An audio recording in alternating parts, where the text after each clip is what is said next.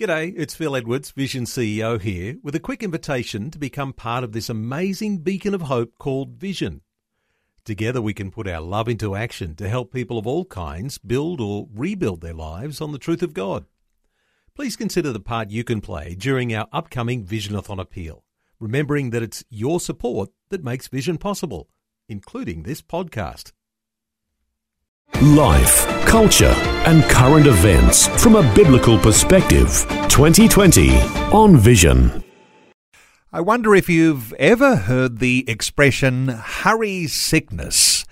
The effects of hurry sickness or a culture of rush go beyond the anxiety and burnout we know that it breeds. There are other casualties, like time to reflect on the often complex dimensions of our own lives. Our guest today suggests that we can step away from our lives, sift the trivial from the meaningful, and spot the sacred moments they contain. Aussie author Sheridan Voisey has just released his latest book. It's called Reflect with Sheridan.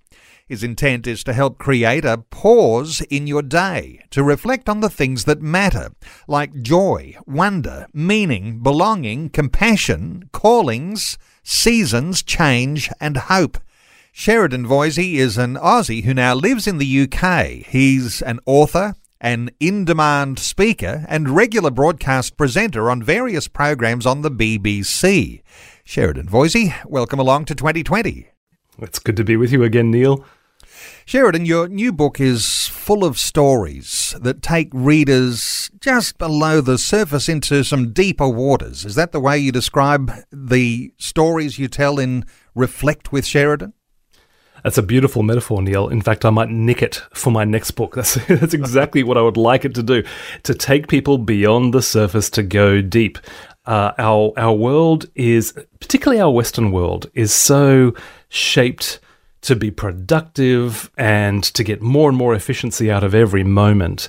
And if you then go and overlay something like COVID restrictions on top of that, funnily enough, even though that made us pause for a moment, we were still actually working really, really hard. All the psychologists will say that our brains were working twice as hard to process everyday things that we were doing because they were suddenly a lot more complex. Going to get our groceries suddenly became a lot more complex. We had to mask up, we had to queue up, we had to pick a particular time that wasn't going to be really busy, all of those things.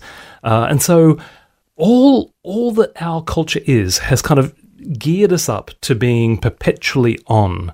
And it might be the telephone that we have underneath our pillow that's on all night, like a lawyer friend of mine who leaves his mobile phone on underneath his pillow all night so he doesn't miss a call.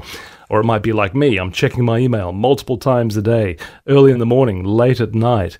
All of those things, it kind of gears us up to being always perpetually on, and therefore we don't get a moment to drop beneath the surface and really go deep. There's a whole bunch of things that are going on in our lives and a lot of meaning in our lives that we don't connect because we don't stop to pause, reflect, and see those dots connect.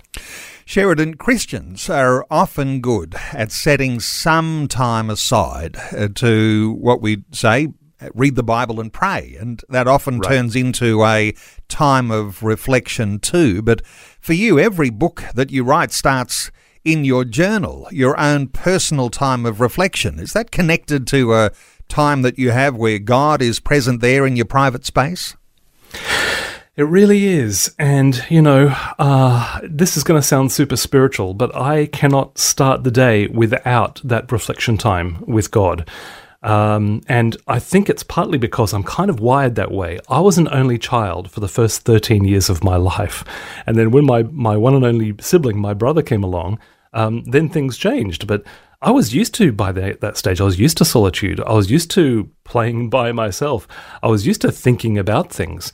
And so I need to have that prayerful solitude in the morning, to the point where if I come in and just kind of get working in this study too quickly, I almost can't work. I actually duck into the little spare room we've got next door. It's unrenovated. It's nothing particularly salubrious, but I've just got a dining chair in the corner, and that's my spot. Yes, let's reflect on Scripture.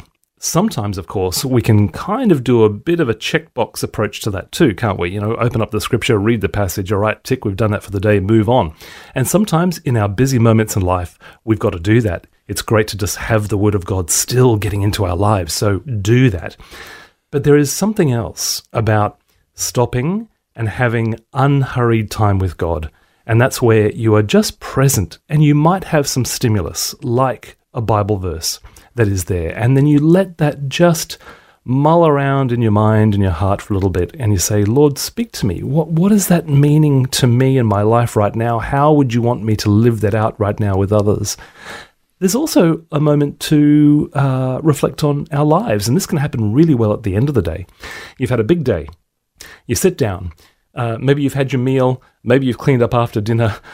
Maybe you watched some TV. All of these things happen. What about setting aside some time where you can just go back and reflect on the stimulus that was your experience and say, what did that mean?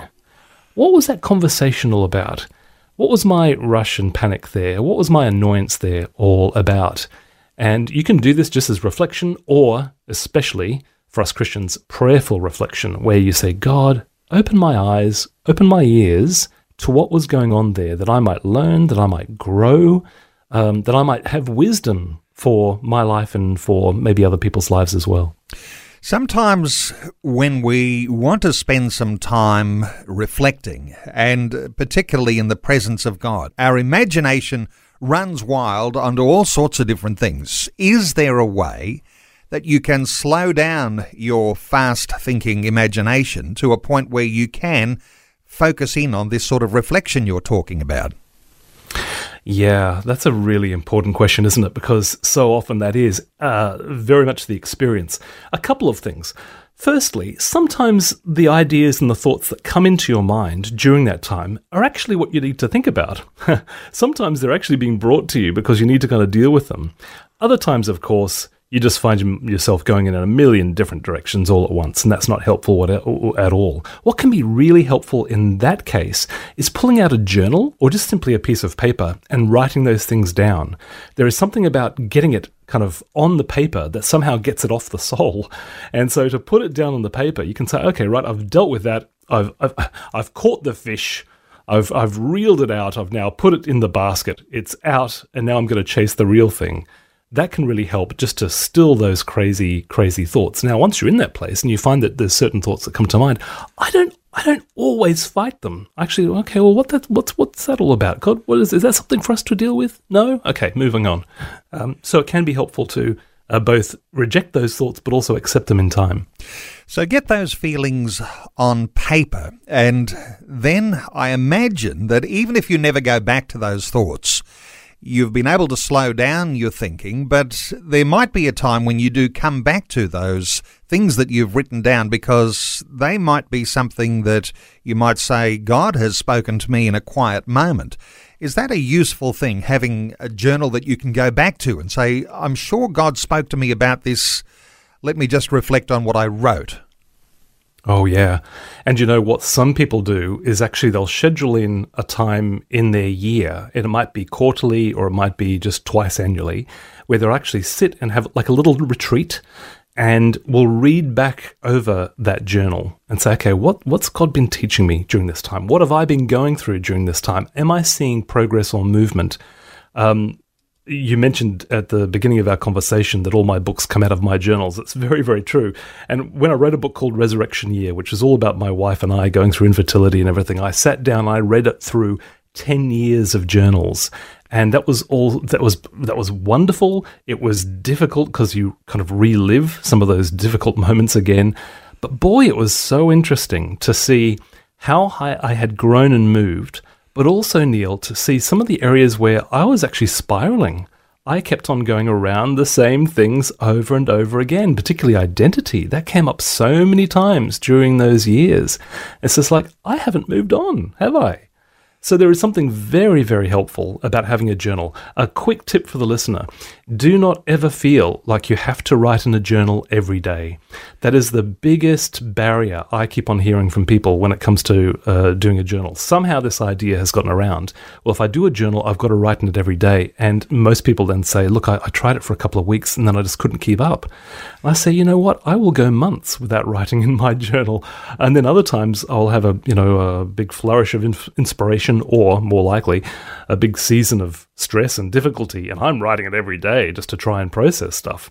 It's your tool. It's there to serve you. You're not there to serve it.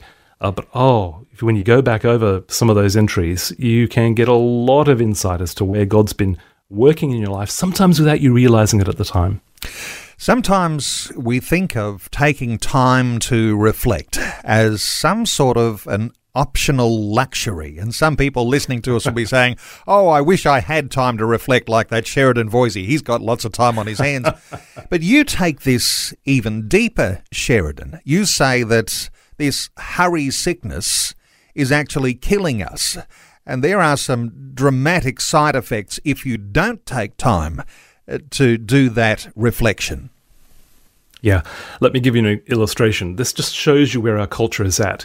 So there used to be a chain of a home department store type thing here in the United Kingdom. And when you walked into their paint department, there was a big green button. And if you pressed that button, it set off a timer.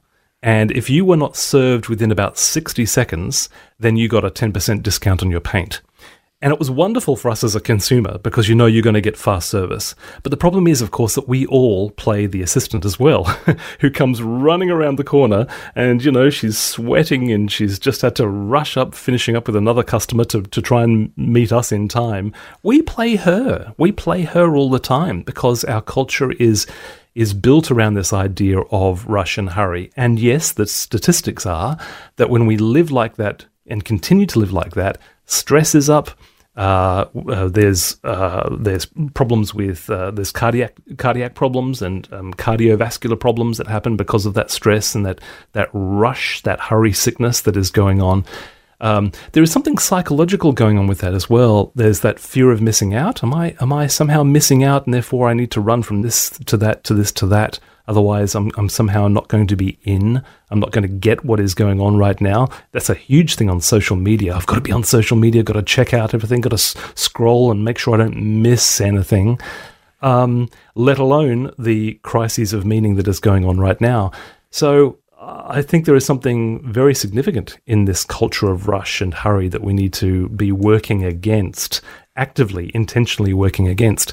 And yeah, you might say, well, I just don't have time to fit reflection in. There might be some other things that you can take out first. I have been liberated, Neil, by deleting Twitter and Instagram off my phone. I was doing so much mindless scrolling, particularly when I was tired and my reserves were low, and so I didn't have so much kind of intentionality. I didn't have so much energy to push against what I was just doing in the end by habit. Liberated by that. We don't have to keep up with every single post. It might be TV. It might be something else that just give it 15 minutes. I reckon all of us can find 15 minutes to slot in and just try this out. Powerful insights, and we'll continue our conversation in just a short while. We're talking to Sheridan Voisey. His new book is called Reflect with Sheridan. And you can visit Sheridan's website, sheridanvoisey.com. You'll be able to get a hold of his book when you go to Koorong or Amazon, wherever you get good Christian books. And we'll continue our conversation in just a short while, and I'll get Sheridan to read some of the reflections that are in his new book. Back with more shortly. We're talking with Sheridan Voisey, who has released his latest book. It's called Reflect with Sheridan. Having spoken just about what it is to reflect, let's bring our conversation to the sorts of things that you might reflect on. Sheridan, this book is full of all sorts of stories that are really bringing the listener into a time of reflection, and they cover a whole lot of different dimensions. You actually have something like 70 reflections throughout your book, and you cover a big, broad expanse of different ideas and different imaginations. Yeah, I mean, what I was trying to do is tap into all of the good and the important things that our life is really built around. So joy and wonder and meaning and belonging and compassion, calling, seasons, change and hope. We could all do with a bit of hope, I think, most days. So trying to connect in with those types of things that are universal. I think this is the amazing thing about humanity, is that these have always been key ideas, key values for humanity, whether we're talking about 10,000 years ago or whether we're talking about today. Humanity doesn't change. So that's what I've been trying to connect in with. You have a focus on awe and wonder. How important is it to reflect on those sorts of things that are bigger than ourselves, things that are aesthetically important, like beauty? You've brought yourself to reflect on these things, and they clearly are important to take us beyond the mundane issues of our own lives. Yeah, now you're talking my language, Neil, because this is such a key area, I believe, for all of us. And, we all get it, don't we? We probably all have an experience where we were sitting and watching a sunset, and it was one of those amazing, amazing moments. I remember when I was living in Perth and we were sitting on the beach, and of course the beach is, facing west, and the sun is setting there on the last day of 1999, and we're going to see the first day of the year 2000, the new millennium open up. I remember that was so amazing. I remember a time when Merrin and I, my wife and I, were on holiday in the UK. We're up in Scotland in 2002, before we moved over here, and staying at a little place called Ullapool. And we were just downstairs in the hotel, and I happened to look out the window, and there was a rainbow ending right in front of us in the water. And I went, oh my goodness, look at that. And everybody turned and had a look at it, and suddenly the whole hotel was running outside with their cameras trying to capture this whole amazing scene of this rainbow just ending right in front of us on the water. We've all got those moments. Now, those are very precious, precious moments. Romans 1:20 says, ever since the creation of the world, God's invisible qualities, his immense power and nature have been seen by what has been made. There is some research done from the University of Derby here in the United Kingdom, and they found that people who reflected on nature, contemplated nature for as little as 20 seconds a day, were people who then had lower levels of anxiety, higher levels of well-being, and funnily enough, a greater interest to care for both the environment and to care for other people. Now, I think that is fascinating research, and from a Christian's perspective, I think, could it be it's because they're glimpsing something of the Creator who is reflected by his handiwork? I suspect there would be some who would say this is like a sentimentalism, just being sentimental about the moments that you have in your day. But there must be a connection between what people might understand as sentimentalism and a level of spirituality when you are reflecting on the awe and the wonder and the beauty of God. And that's something I suspect we ought to aspire to as Christian believers. That's such an important thing to raise. Sentimentality looks at all the beauty and it completely ignores the ugliness. It doesn't. That's the problem with sentimentality. I think somebody described sentimentality as the beautiful lie. And because it doesn't take the whole reality truthfully, it ignores it. Now, here is where the biblical worldview really comes into its own, because we can look through everything, through the creation, even through that lovely rainbow arriving at our feet, and we can look at it through the biblical lens of creation, fall, and then redemption. Everything that is in our lives has been made good originally. Everything that is in our lives has then been sullied by what happened in Genesis 3, by the original fall of Adam and Eve and our own participation in sin and evil. So everything is sullied. That rainbow would not be, it wouldn't be as bright and as beautiful as it would be outside of a fallen world. And yet redemption has happened. Jesus has come and he is recycling, he is recreating the world through the church, and through his Holy Spirit, and he is going to wrap this world up and kind of make it even better than it was right from the beginning. So when we look at something like nature, we will see both beauty, and we will also see some horrible things as well. We will see animals ripping each other apart, and we will see other things that are just kind of rotting and dying and seem to be just meaninglessly left to rot by the roadside. What's going on with that? We can look at those things through the Christian worldview and say both have a place, and yet they're all going to be, superseded by this amazing new creation that Jesus is building. I said I was going to get you to read one of your reflections, and so I might say, am I going to get you to read one on the ugly or on the beauty? I think we'll go with the beauty here, and you've got one. It's called The Scent of the Hidden Flower. Hit us with some of your writing here, Sheridan. I know listeners will be hanging on every word. Well, you'll hear where the phrase comes from in just a second, and I think you'll connect with this because it is also a very Australian story. Let me read it to you. Located in the Tasman Sea, Lord Howe Island is a paradise of white sands and subtropical rainforests. Shaped like a crescent, with beaches on one side and a lagoon on the other, its crystal waters teem with life. Holidaying there I once spent a morning swimming with playful turtles and shimmering spangled emperors while moonwrasse hovered nearby, their bodies flickering like billboards. It was an experience I'd never forget. Wading waist down into the lagoon that afternoon, something caught my eye. Looking down, I found a mini reef of multicoloured corals with a world of beautiful creatures scuttling around and through them. Yellow-tailed elegants rushed here and there, along with butterfly fish with vibrant black and yellow stripes, and Nemo-style clownfish with their big bulging eyes. I towered like a giant over this thriving kingdom, but the inhabitants didn't mind. When I slid a hand into the water, 3 butterfly fish came up to greet me. The sand, the water, the aquarium at my feet, it was so overwhelmingly beautiful, and it made me pause in reverence. C.S. Lewis once described natural beauty like this as the scent of a flower we haven't yet found. In other words, beauty like that points to a source. Now, when the Jewish prophet Ezekiel encountered God, he wasn't shown a bearded man in white clothes. Instead, he saw a brilliant blue throne seating someone as radiant as fire with colours exploding all around him. 600 years later, John the Apostle saw something similar. A being sparkling like precious stones surrounded by a radiant rainbow. In the Christian scriptures, God isn't just revealed as good and powerful, but beautiful.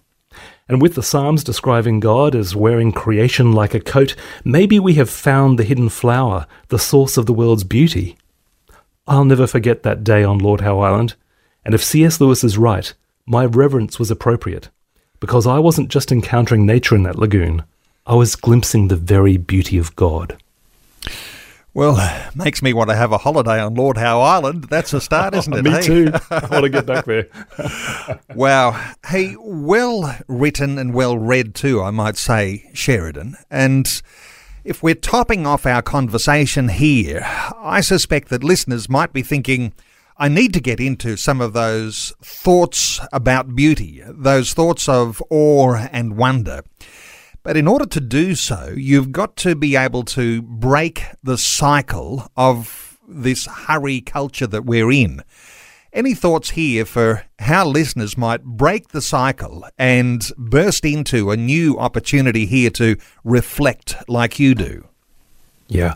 Okay, so pick yourself a moment that is not going to be too hard. Give yourself an easy win in this regard. There will be a time in your day which is going to be easier for you to inject this into. It might be at lunchtime, and you can spare a moment when you get out of the office. Instead of going and having your lunch in the lunchroom, go outside. Just go to a local park or just sit by a tree or something. Just get a chair and sit round behind the back of the office block or something, just to be able to do that. Now, just then open up your senses, listen to the birds, watch the rustling leaves, just be present to what is there before you, and then pray, be prayerful about that, and say, Lord, show me what I'm missing in the world, and show me what I have missed this morning in what I've experienced with my colleagues and my co-workers. You might want to, again, take a copy of Reflect with Sheridan. It's there. Those stories are whole kind of written there to inject that. Like you just heard, they're just basically 2.5 minutes really of a story. But the power of these stories, of any story, by the way, is the fact that you read yourself into them. And so you can say, oh, gosh, I would love to be at Lord Howe Island. Oh, that beauty. Gosh, that reminds me of that experience I had at Ullapool or wherever one might be. So what happens with stories is that they invite you in, they kind of let you be a character in the story, and then it helps to prompt your own reflection. You will have reflections that you wouldn't otherwise have without that kind of stimulus material. Or it might be just a passage of scripture. Just take a verse and just take that verse outside and then just pray it and repeat it and just do it nice and quietly and softly and give it as an offering to God. All of those things can help, but find yourself an easy win. Go and get outside as much as you can. Get away from the everyday. I do not reflect in the place where I'm talking to you now. It's surrounded by books. It's surrounded by my computer. It's surrounded by all these symbols that are saying, Sheridan, get to work. I have to go next door into the spare room. I have to go outside. And if you do that, I think you'll be on your way to developing a habit of reflection. Sheridan, modern Christianity doesn't have words as frequently used as contemplation or reflection, or indeed even this idea of meditation. But you're taking us closer to some of those things that we might even think that have been enriching the lives of people down through the centuries of Christianity. Any thoughts here on what we might have lost, perhaps, if you think of what maybe monks did in monasteries in the Middle Ages, to where we might be in the rush and the busyness of the 21st century? Any thoughts here on something we might glean and learn from those past experiences of people who have reflected and meditated on the things of God? Yeah, very much so. And the first thing would be to recognize this is nothing new. We've got a great history, a great tradition in the Christian church of doing this. The Protestant Reformation in the 16th century was so key because it really nailed down the idea that we are saved by grace through faith in Jesus. It really also focused on scriptural teaching as being the focus of our Christian life. The Bible, the written word, is just so important. And so now, what's happened though is that we let go of all those other lovely contemplative practices, which also had their place. When the Psalms talk about, be still and know that He is God. What about being still and just being present before God, just as you are present with another friend in the room? Why can we be silent with another friend in the room? Maybe they're reading a book and you're reading a book and you're away on holiday together or something. Why is that okay? But somehow in the presence of God, we have to be reading the scripture or we have to be talking. What about just being present with God as if He were a friend and you are just enjoying each other's presence in the same room? That's what we're talking about. And it might be indeed very simple practices, one verse of scripture, or simply saying Jesus over and over again. We're not talking about mindless repetition that Jesus was, of course, talking against in the Gospels, where he talked about the Greeks who would then just go on and say these mindless things. Completely different. They weren't meditating or contemplating on a particular word like Jesus or God or Holy Spirit. They were trying to placate the gods by keeping on heaping up all of these platitudes. Oh, the most wonderful, the most excellent, the most wonderful God that there is. They're trying to almost curry the God's favor. That's what Jesus is talking about there. So there is something powerful here, I think, particularly for our rushed and busy moment, that we can go back to those contemplative practices and don't be afraid of them. Do what you feel is appropriate. Stay scriptural, but recognize that silence is an absolute gift. Well, a beautiful way to unlock those contemplative practices may be to get a hold of Sheridan's new book. It's called Reflect with Sheridan. Sheridan Voisey is the author of 8 books, including one called The Making of Us, another one called Unseen Footprints, Resurrection Year that he mentioned a little earlier. This latest one is called Reflect with Sheridan. You'll be able to get it from Christian bookstores like Koorong. You'll be able to get it online through Amazon or wherever you get good Christian books, wherever you get good books, full stop. Sheridan Voisey is our guest, and his website is sheridanvoisey.com. You can visit sheridanvoisey.com, find out more about Sheridan's book, and perhaps even get a hold of it there through his website too. Sheridan, thank you so much for taking some time to share your thoughts and your heart with listeners today on 2020. Yeah, always good to be with you, Neil. Thanks for the time. Thanks for taking time to listen to this audio on demand from Vision Christian Media. To find out more about us, go to vision.org.au.